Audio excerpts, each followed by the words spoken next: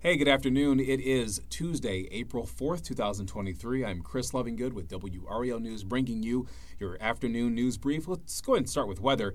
You can expect mostly clear skies tonight with warm conditions and lows in the upper 50s and the lower 60s.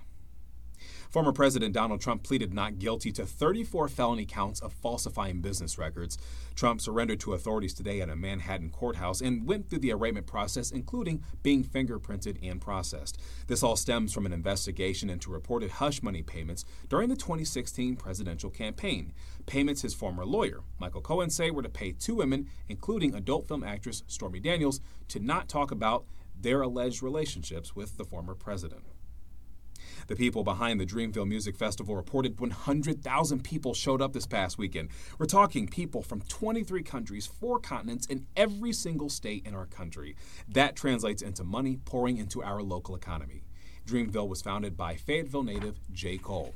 And if you go to WRALnews.com, you can find my interview with NC State grad and NASA astronaut Christina Cook. She will be aboard the Artemis II mission that is headed to go around the moon. That was just announced yesterday. It's a very good discussion. It's an awesome discussion. I think you'll really like it. Again, you can find that on WRAL.com.